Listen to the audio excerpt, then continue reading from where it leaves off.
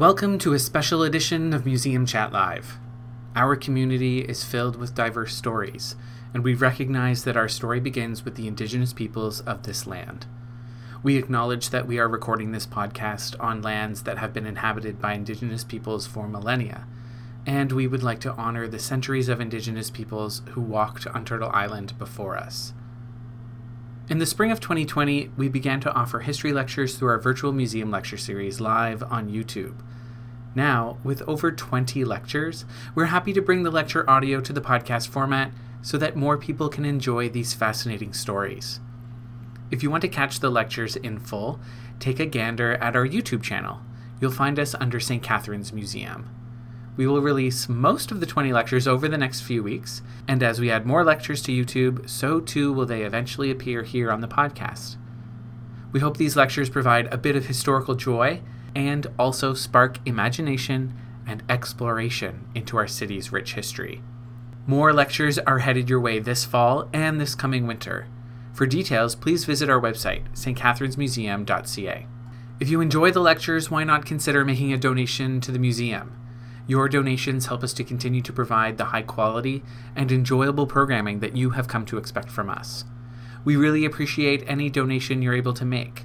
Visit our website, stcatherinesmuseum.ca, or give us a call at 905-984-8880 during our operating hours to make a donation. Your donation makes a difference. Another guest joins us for the lecture this week. Dr. Carrie Cronin is a historian of visual culture and a faculty member at Brock University, with a special focus on the history of animals. In her lecture titled Racetracks and Runaway Carriages, Dr. Cronin looks at the history of horses in St. Catharines. This lecture was originally presented on June 17th, 2020. Enjoy the lecture.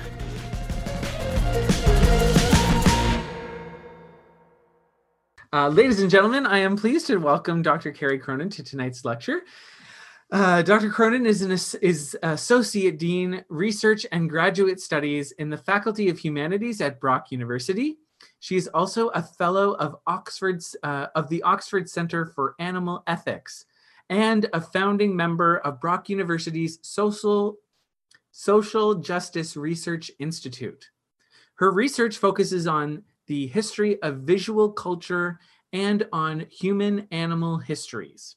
Her most recent book, Art for Animals, looks at ways in which animal advocacy groups in the late 19th and early 20th centuries used art and other images in their campaigns. Her talk tonight is part of a brand new project she is undertaking that looks at human-animal histories in the Niagara region.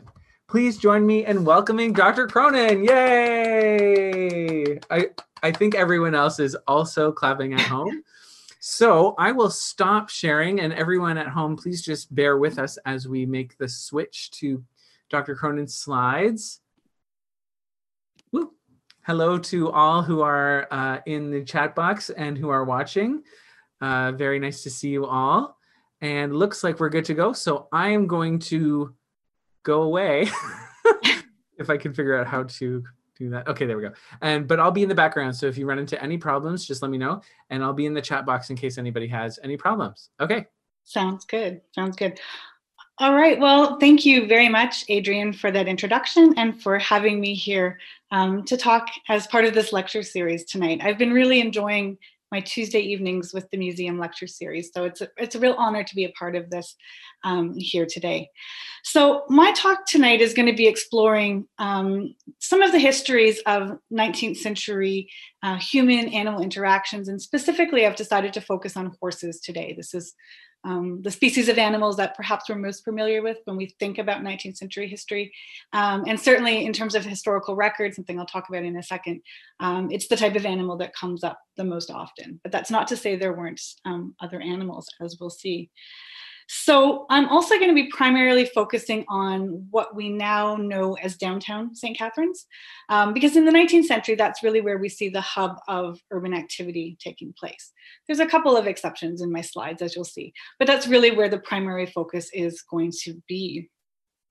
So I need to start by saying St. Catharines, like pretty much every other city and town in this region, was definitely a multi-species landscape in the 19th century. And what I mean by that is that humans that lived there shared their spaces and their lives with a number of different kinds of animals.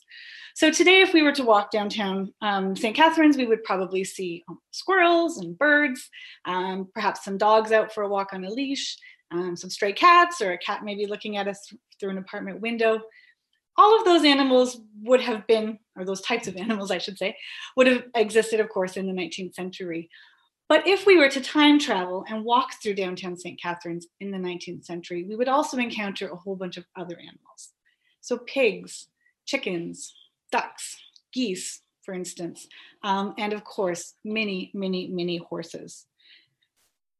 If you tuned in last week for Dr. Kimberly Monk's lecture, you probably heard her talk about how down at the Chacluna shipyard dig, they've discovered things like leather bridles and harnesses and other things indicating, of course, that horses were at that site. And on the one hand, this isn't terribly surprising. In the 19th century, we know that horses were a big part of industry. And yet for historians like myself, who are very interested in animal history and piecing together those stories, finding these material, tangible bits of evidence that this animal was here at this time is really exciting, and that really matters. So why animal history? This is the book that Adrian mentioned in the introduction, my most recent book called Art for Animals, came out 2 years ago now. This book is all about how animal advocacy groups in the late 19th and early 20th centuries used imagery and art in their campaigns. So I'm talking about things like humane societies or SPCAs, and how their campaigns were very visual in nature. So that research was fascinating. It took the better part of a decade, as archival research often does. I traveled throughout England, the United States, and Canada looking at primary source documents and other things to piece together this story that really hadn't been told before. But of course, in the process of doing archival research, you come across a lot of things that are not exactly related to your topic, but still interesting. So I started keeping a file of just, random stories about human-animal encounters that I found in these archives.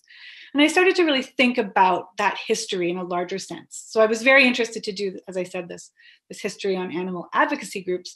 But I really started to think more about, day-to-day lives, people with animals in different times and in different places. What did that look like and what did that mean? So I started to really think about that. And as I said, I'm starting to turn my attention now to the Niagara region with this lens of human-animal history. And I'm certainly not alone in this kind of interest. In recent years, there's been a number of conferences, books, exhibits, and other such things exploring animal history or human animal history, those relationships, those interactions.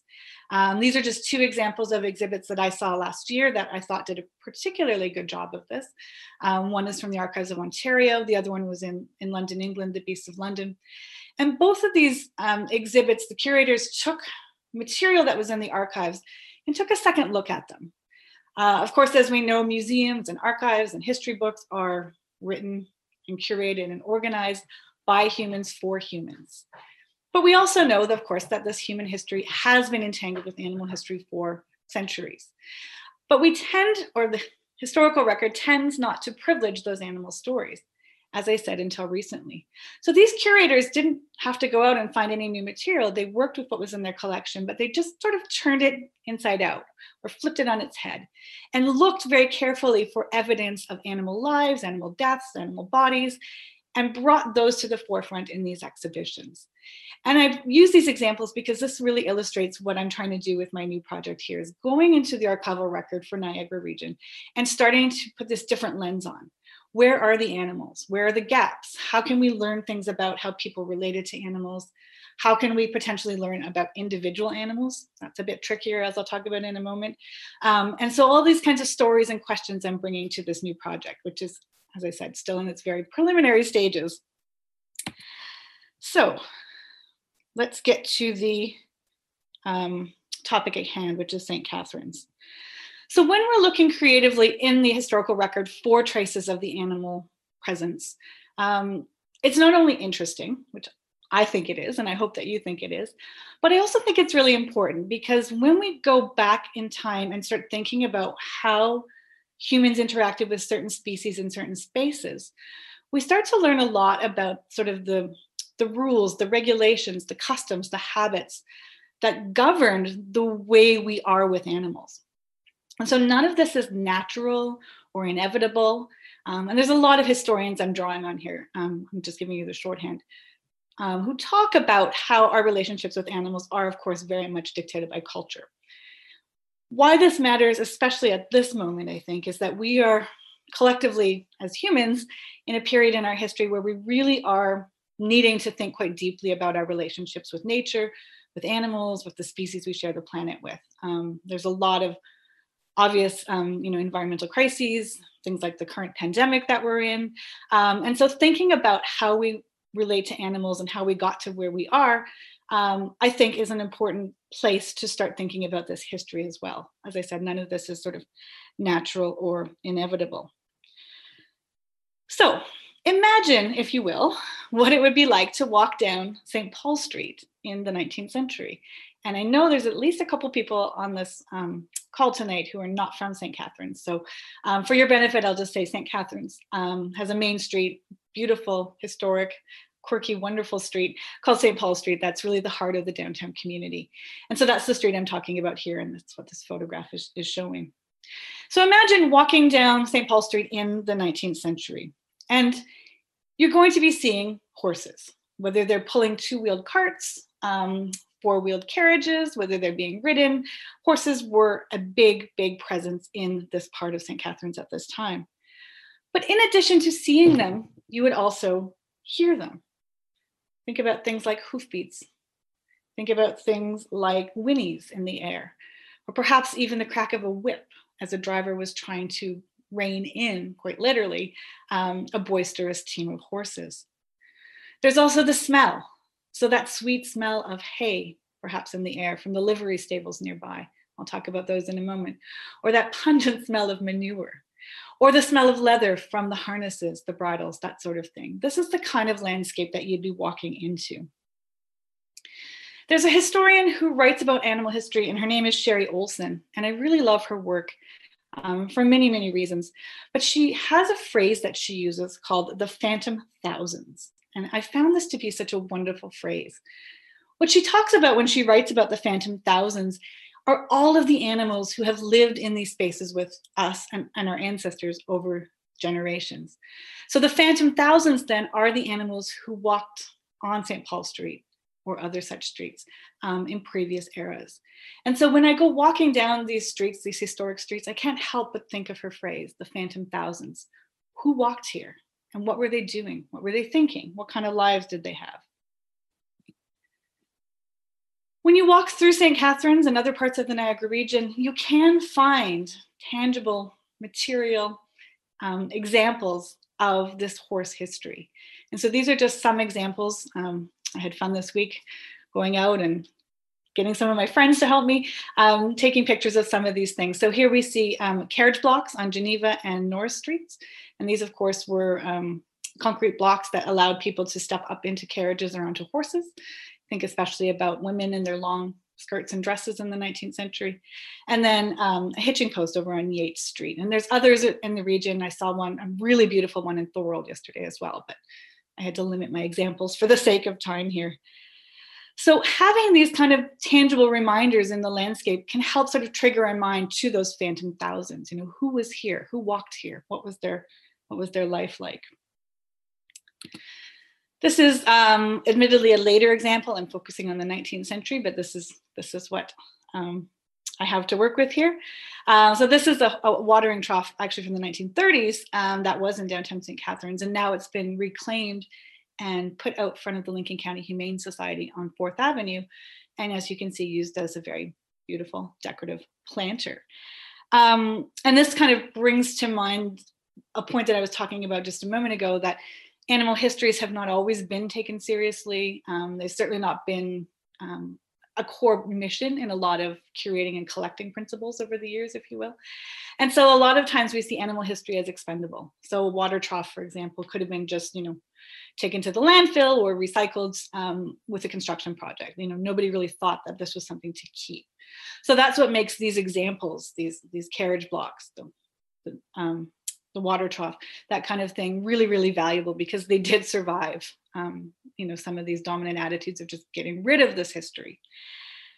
I want to just take a moment, though, to talk about these water troughs in a general sense. We know from newspaper articles and the like that there were several of these kinds of things in St. Catharines in the 19th century.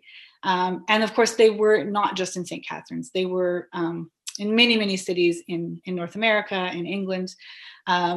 This example that's next to the trough here, the reproduction of Herring's painting of 3 members of the Temperance Society, speaks to the complexity of these troughs. Not only were they put out for horses and livestock to drink from, but they also were ideologically tied into the temperance movement in a number of different cities. So drinking water instead of beer, for instance. So when we see these kind of 2 areas of politics collide, animal history and temperance history, often in these kinds of troughs. And so I will continue to look for more examples. And I should say, if anybody knows of any more, I'd be happy to hear from you. There's a wonderful book called The Horse in the City by historians Joel Tarr and Clay McShane. And their book focuses mostly on the United States, but they have frameworks that are useful for other parts of other geographical regions. So for example, they talk about horses in the 19th century as being living machines. That's a phrase that they use a lot in their book. And so what they're talking about, of course, is horses doing essential work to keep societies running at this time. And the field of labor studies, just like my field, history and art history, has also expanded to start to consider animal perspectives. My colleague, Dr. Kendra Coulter, has done some groundbreaking work on animal labor. And so if you're interested in this, I certainly recommend her work as well. So when we think about horses as these living machines, then we can think of examples like this. This is from the fire department in St. Catharines, of course, using horses to respond to fires and other activities. We know that the first fire truck in St. Catharines wasn't purchased until 1917. So horses were an integral part of that service. Also things like transportation, in terms of things like stagecoaches, or as this example shows here, a mail stage. Horses, of course, were essential for this, pulling the stagecoaches. In fact, from the earliest days of settler presence in what we now know as St. Catharines, one of the earliest buildings, the tavern at Shipman Corners, was an important stop for the stagecoaches, where passengers could get on and off, and also where tired horses could be rotated out for horses with fresh legs. So that was very literally a cornerstone of the settler community here. We also know, of course, these were long, arduous journeys. Many, many newspaper articles from the day talk about the rough condition of the roads, the ruts in the mud, how they were just treacherous to travel on. We also have to think about the length of time these trips took.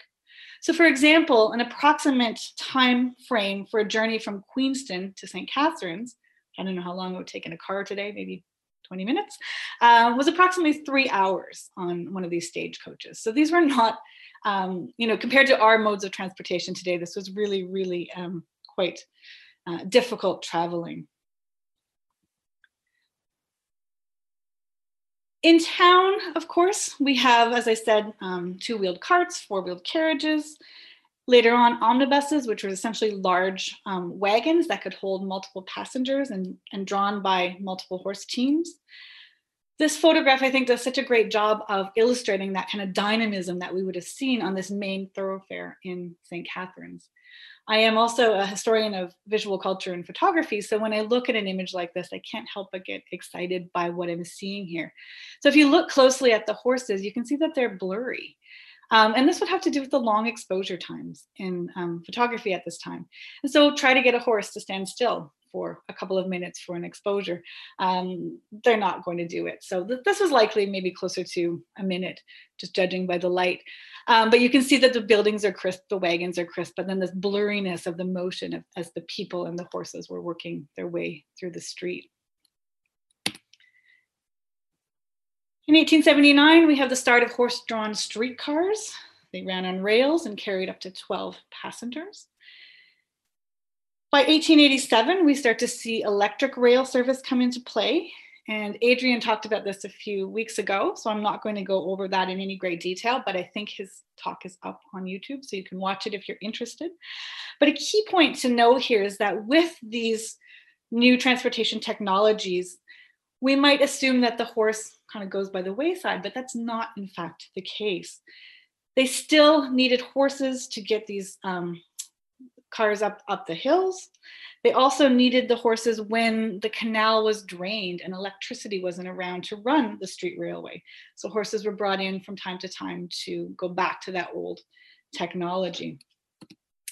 And sadly, as the streets started to get more and more crowded with different kinds of transportations, we see more and more stories reported in the local papers of collisions between horses and trains and streetcars and later automobiles. The Library and Archives Canada has some very interesting records about people making claims for injured or even killed horses in St. Catharines due to some of these collisions. So it wasn't always easy being a horse in St. Catharines in the 19th century, that's for sure. Horses were integral to the Welland Canal, and I could do a whole talk on that. So this is going to be just a really quick introduction here. But both in terms of building the canal and also operating the canal, we see lots and lots of horses employed here. And yes, I realize the one picture here is from Thorold, but it's a really lovely visual, so I thought we would use it here. We know that in the 1820s, when the first canal was being built, there was large numbers of supplies for horses, so things like hay and oats being brought in to make sure that the equine workforce was fed properly so that they could do the work they were being asked to do. And then, as I said, once the canal opened, the horses were used to move ships through it. And this was really, really tough work. They were working in tandem with the tow boys, who would essentially, as the name implies, help tow the ships through various parts of the canal, and the horse would provide a lot of the labor. There's a wonderful quote from a book in 1913 that, if you don't mind, I would like to read for you, because it gives a very vivid and visual description of what life might have been like for these horses. So this is a book called A Century of Sail and Steam on the Niagara River by Barlow Cumberland, and it was published in 1913, but he's looking back at what was going on the Niagara River prior to this. So of these horses that worked on the canal, he wrote, quote, "Poor beasts, there was every description of horse, pony, or mule forced into the service, but an all prevailing similarity of lean side and projecting bones, of unkempt coats, gradually approaching similar color as the red mud dried upon their hides." He also noted that the, quote, "poor devils of drivers, boys or men, who traded along the canal bank with them were little better off than their beasts," end quote. And so we get these sort of picturesque images. Literally, the book is called Picturesque Canada. But when we read the contemporary descriptions, the eyewitness accounts, it was anything but picturesque. It was hard work. And there was a lot of difficulty and suffering, both in terms of horses and humans. Some of you might know that in the history of St. Catharines in the 19th century, we were a big hotspot in terms of spa towns. So there was 3 hotels, resorts in the downtown area.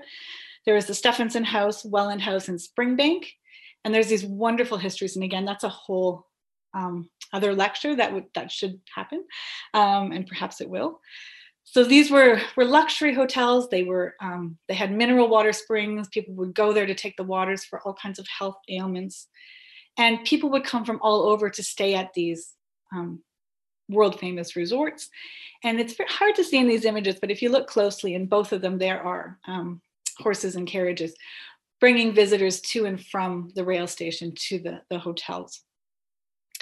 On the subject of equine history, sadly, the founder of the Stephenson House, Eleazar William Stephenson, who was known as Colonel, was killed in 1867 in a carriage accident. He was driving and his horses got spooked, and he was thrown from the carriage and he did not recover. So that is another one of those sort of sad notes in our horse history of St. Catharines. Most of you probably know Montebello Park, our sort of gem of a park in downtown St. Catharines. In 1887, when Frederick Law Olmsted was designing it and doing the landscaping work, it was recognized that a lot of heavy lifting had to be done. Some of the soil had to be replaced, and new soil had to be brought in, soil that was suitable for growing a rose garden. The land had to be leveled, and we can see in this photograph from 1887 that horses did a lot of that heavy labor, once again, just like on the canal. Ironically, once the park was finished, completed, horse riding in the park was strictly prohibited.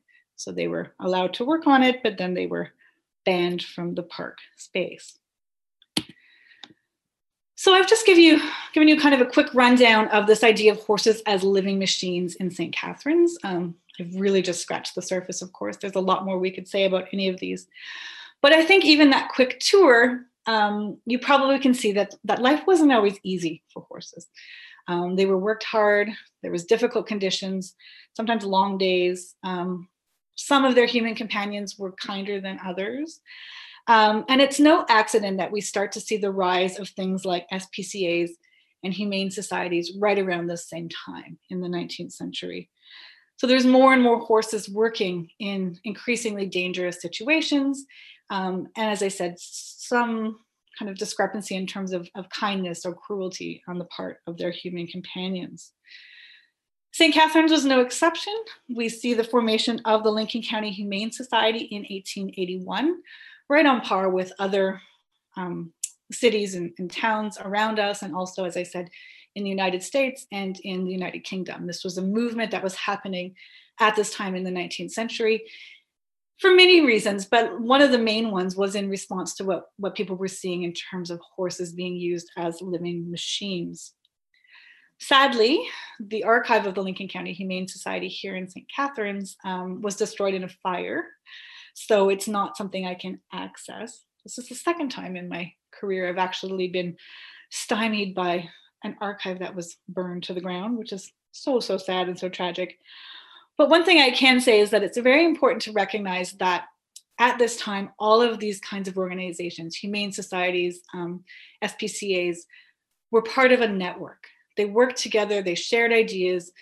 Their publications all look very, very similar. They all have the same images, they have the same letters reprinted. People from one organization would travel to another town and give talks. And so there was a network that the Lincoln County Humane Society was absolutely part of.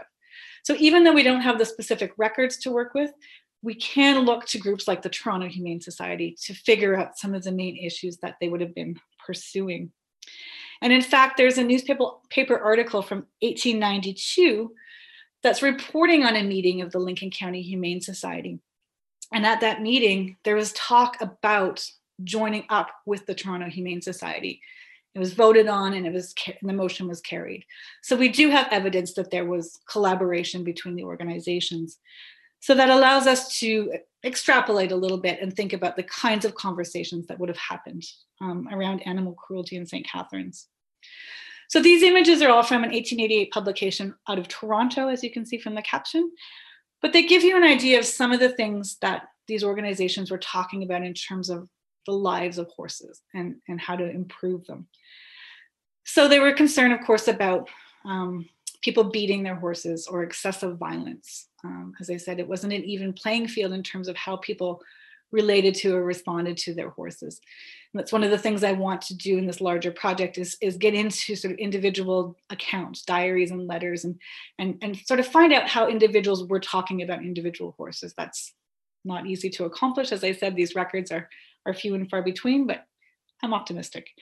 The other thing, another main thing was the use of check or bearing reins. So that's the image on the far right on your screen.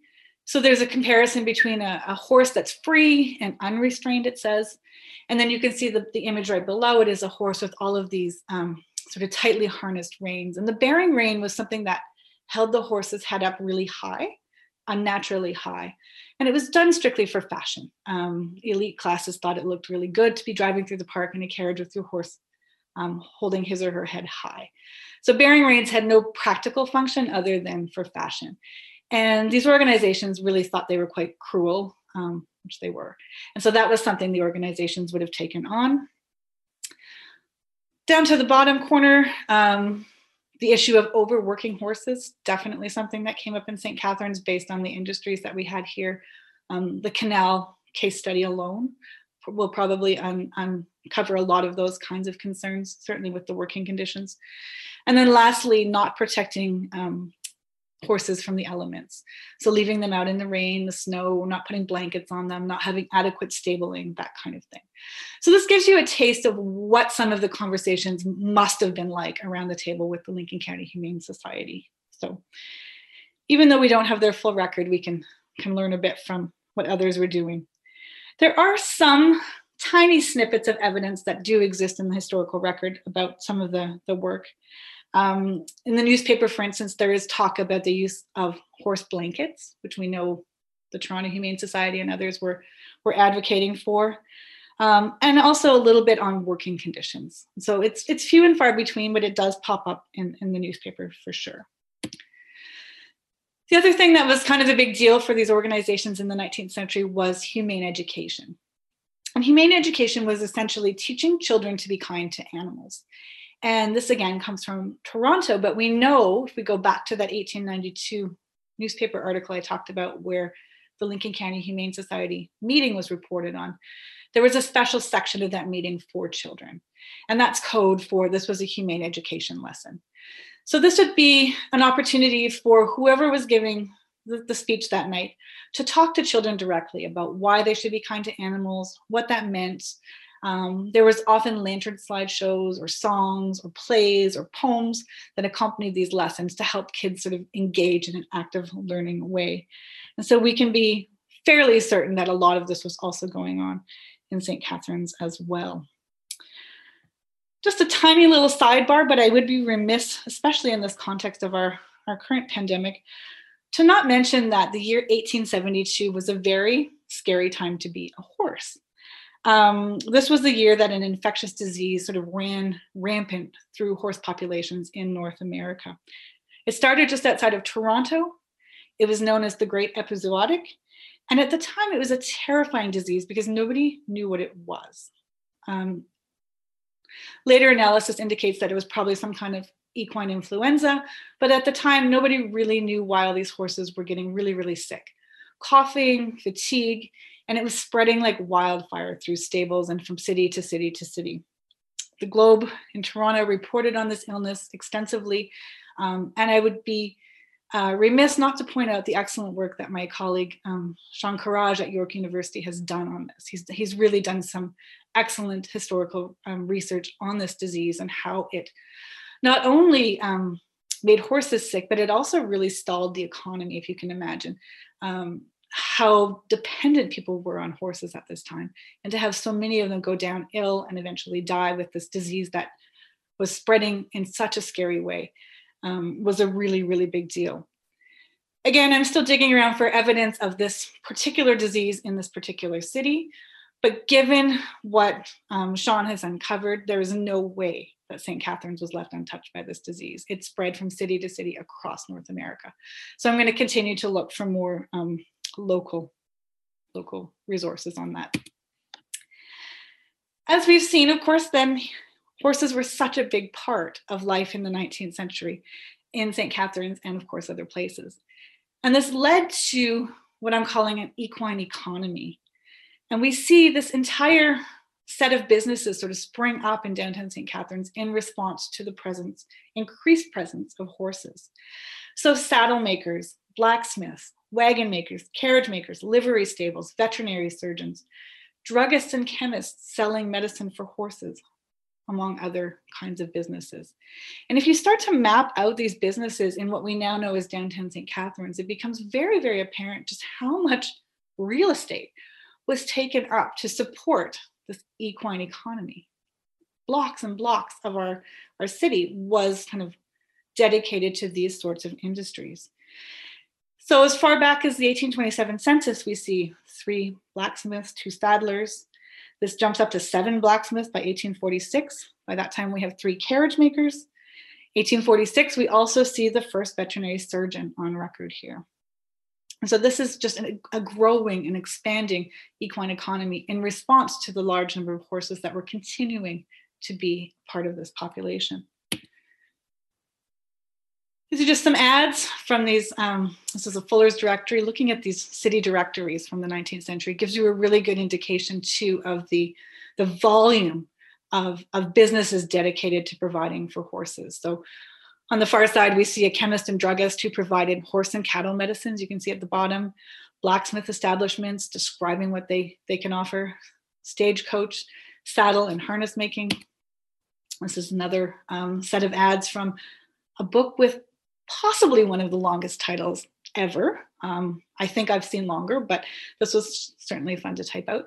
Livery stables, and also we can see for Karen's house, there's omnibus services from the hotel to the station, as I was talking about earlier. Livery stables, just for those of you that are not immersed in animal history the way I am, these were an important part of this equine economy. They were stables where you could board your horse if you kind of rode in from out of town, for example, or if you needed to rent a carriage or anything like that. And some of these establishments were very, very big. There's reports in the newspaper of some of them having upwards of 50 horses on the premises in downtown St. Catharines. As Adrian mentioned, I'm a professor at Brock, and I'm one of the lucky ones who gets to have an office in the now redesigned former Canada Hair Cloth Company, the Marilyn I. Walker School of Fine and Performing Arts. So I'm quite familiar with this building right now. I would be remiss then if I didn't talk a little bit about this and how it links to equine history.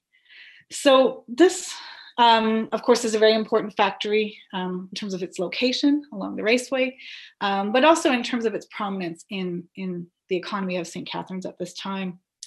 It was founded in 1884 by James and Hugh McSloy, and it was a textile factory. I know a lot of people hear about the Canada Hair Cloth Company and they're confused about what it was. This was a very specific type of textile. It was a blend of horsehair and cotton. And it ended up making this sort of stiff cloth, this textile that could be used for a number of different things. It was used for upholstery, for furniture. It was also used as the lining for suits, and it was used for crinolines, for very fashionable dresses. So what we're looking at here, above the captions, is an ad from the Globe from 1893 for the Canada Hair Cloth Company, calling out to women thinking about their new spring fashions and how they might want to get one of these horsehair crinolines from St. Catharines for their fashionable dress. I couldn't find any examples in local publications of what that might have looked like, but this is a beautiful ad from Vogue from roughly the same time. So you can see that this stylish skirt, as the ad said, has one of these horsehair crinolines underneath of it to give it its unique shape. Eventually, or so the record says, the Canada Hair Cloth Company switched from horsehair to goat hair. It was apparently easier to use. But horse is certainly a big part of that industry and economy as well. Unfortunately, as we're looking through the historical record, there's not a lot in terms of individual information about horses. They're kind of grouped together. And that's something I'm trying to tease out with this research is, what was life like for individual horses? What were they like? What did they look like? What were their preferences? What's their personality? But there are some places we can find some of this information. So ads like this one that talk about lost or stolen horses, describing them. So this one talks about one gray and one bay horse went missing. This is from Port Dalhousie, which I should note is not part of St. Catharines at the time, but this was such a good example, I had to bring it in. One horse has scratches on both hind legs. So these ads give us individual details about what this individual animal might have looked like. It's not much, but it's starting to tease out a little bit of that individuality, which we're so interested in as historians. Also, let's go back. We see a lot in the paper about runaway horses, runaway carriages. I'm not going, in the interest of time, I'm not going to read them all for you, but the descriptions indicate that these horses were spooked, they were scared, they were upset. Something was stressing them out. They're not running away to be, bad or disobedient. So that gives us, again, a little tiny glimpse into their individual responses or personalities. And then the third area that I've found where we can start to get a little glimpse into those individual qualities of horses has to do with horse racing. And when I started this research, I did not realize how big horse racing was in this city in the 19th century. It was absolutely massive. So we start to see, and perhaps not surprisingly, in reports on individual horses in the racing industry, pretty good descriptions about individual horses, their personalities, what they looked like, how they behaved, that sort of thing. A man named John Carroll was a noted breeder of racehorses in St. Catharines in the 19th century. And many of his horses were descendants of this very famous racehorse, Membrino Patchen. Membrino Patchen was from Kentucky, but John Carroll bred many of his mares with Membrino Patchen. So a lot of the horses that were in St. Catharines at Carroll's farm were descendants of Membrino Patchen. What we're looking at here is a stereo card. And a stereo card was very popular in the 19th century, this double image. If you see that, you know you're looking at a stereo card. It would go into a special stereograph viewer, and when you look through it, the two images blended into one to make a three-dimensional image. And so this was a form of entertainment. People collected these cards, and it was very, very exciting to have a new set of stereo cards and to gather your friends and look at them in this way. And so the fact that Membrino Patchen has his own stereo card indicates his fame in the 19th century. And so we have a St. Catharines connection here. A reporter with the Globe visited Carroll's farm in April 1880, and he spent some time with the horses and he observed them. And he wrote a lot about a horse called Forrest Membrino, which was the son of this very famous animal we're looking at here. He described him as, quote, a magnificent looking stallion. And then he goes on to describe how he was playing, how he was enjoying being out in the paddock, how his silvery mane was flowing behind him, and on about what this horse was doing, what kind of play he was engaging in, and a little bit about his personality. So again, this is another avenue to try and sort of scratch the surface, learning about these horses as individuals, not just as this kind of group of animals. The same article talked about a horse named Zulu, called him, quote, something of a curiosity, and talked about his temper and how difficult he was. So the contrast between these two horses is really, really interesting to note here. As I said, horse racing was huge in this city. In 1871, Fairdale Park opens. This is south of Russell Avenue in what we now know as Midtown, where I'm standing right now.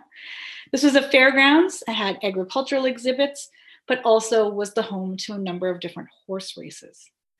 And so when we look at the newspapers in September 1885, for example, the Globe reported on the fair and called it the most successful that St. Catharines had ever had. 5,000 in attendance, which was double the previous year. Makes me wonder what was going on in 1884. And then went on to talk about the races that happened at Fairdale Park. And what's especially interesting is that they had a special class of races for women racers. So they had all of the men and they gave their times. And then there was a whole section of the article talking about the women racers. And so there was a number of women that placed first and second. Mrs. W. Early, first place. Miss Nettie Brown of Font Hill, second place. And then there was a class for lady drivers. So for the trotting horses. Lady drivers, I like that. And it was very, very exciting because there was a runaway in the middle of the race. And so the driver got tossed into the crowd unhurt, no report on what happened to the horse. And eventually there was a winner at the end of the day. So very, very exciting over at Fairdale Park.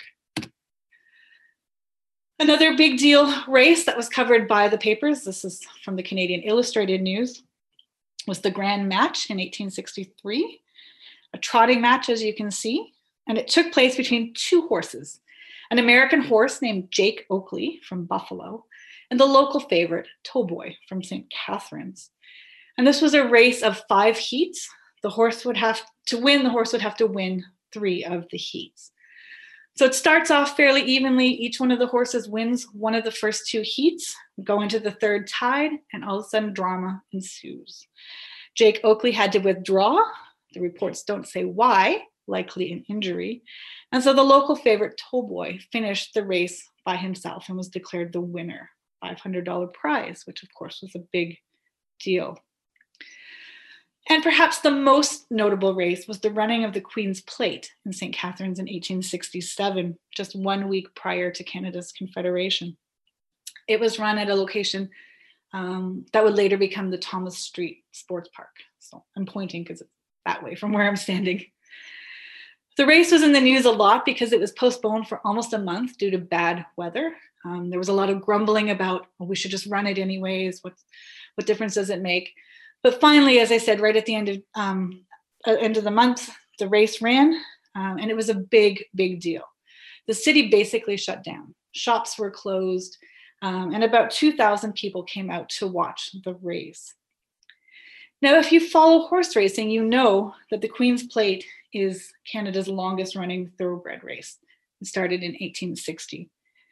And it used to move around to different cities, including St. Catharines in 1867.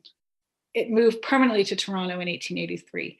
But this history before it became sort of a Toronto fixture is quite interesting, the different local responses in the local community. We know that the St. Catharines race had 9 horses in it, and it was described by the local media of the day as, quote, one of the finest fields and the closest races ever seen on the Canadian turf. The race was open to any horse from Upper Canada, and the winner that day was a horse named Wild Rose, a 6-year-old filly. So there's a little bit of information about her. We also see horses appearing in other forms of entertainment in St. Catharines. So in 1855, the Semi-Weekly Post advertised an upcoming show by the celebrated equestrian troupe Myers and Madigan. As we can see in the newspaper ad, it's very, very poor quality, but squint and you can probably see. This paper is very fragile. I accessed it in the archives at Brock, and it's so wonderful to have these resources, but they're so fragile and faded as well. But you can see in this ad that they also, in addition to having an equestrian troupe, brought animals with them like giraffe, lion. These so-called exotic animals were part of this traveling show. We know that Myers and Madigan made an extensive tour of Southern Ontario in 1855. St. Catharines was one stop of many. But it seems like something maybe went wrong that year, because that was the last year that they were in operation. And when you look at this touring schedule they had with all of these animals, I can imagine some of the scenarios that might have occurred that might have been stressful for the company. After that, Jim Myers went out on his own, started his own company, and toured widely. His show went across Europe, for example, throughout the United States. And so this painting that we're looking at here is from one of Myers' shows later on, after Myers and Madigan folded. But it just gives you a little taste of the kinds of performances that Myers was known for. This is, of course, in France. So as we've seen, there's a number of ways that horses and humans interacted with one another in 19th century St. Catharines. I've just scratched the surface, of course. Not all of these interactions were always positive. I've touched on the need for the Lincoln County Humane Society and anti-cruelty measures. But it's also important to stop and think about some of the more mundane, but equally important concerns that arose when humans and horses lived together. So in 1841, we know that St. Catharines had a vigilance society formed because of horse theft. And so this was a society that was, quote, for the speedy and effectual detection and punishment of horse thieves, 1841 in St. Catharines. There was also widespread and ongoing concern about the speed and power of these horses in residential and commercial areas that were becoming increasingly populated. For instance, in January 1892, the St. Catharines Standard reported on complaints about horses speeding down Church Street. To try and address this, the city regulations prohibited galloping and, quote, any other immoderate rate within city limits. By all accounts, many people didn't adhere to these regulations. And there's all kinds of reports of collisions, as I said before, and also people just having the wits scared out of them as they sort of had these near misses with horses and carriages. There was also concerns about horses running loose in the streets. Can you imagine those phantom thousands? I think about horses running loose on James Street, for instance, and also about people letting their horses graze in vacant lots. There was was increasing concern about this as something that shouldn't be done in the city. And of course, there wasn't kind of constant tension about the mess horses made. Horse dung, if you will, in the streets was an ongoing concern. And citizens were constantly writing to the paper, arguing with politicians about the need to have better cleanup measures.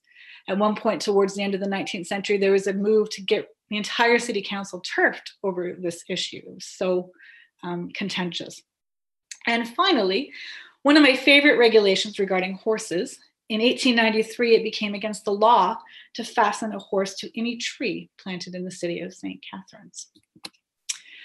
So I'm going to leave it there. Of course, there's much, much more we could talk about in terms of horse history, animal history, but I do want to give a shout out to the following people who have helped me at some point with this research. So grateful to all of them. And also, as I said, this is sort of the beginning of what I think will be a multi-year project. So I'm happy to chat at any point. If you have questions, comments, if you come across examples of animal history that you'd like to share with me, I would love to hear from you. So yeah, I think I'll leave it there.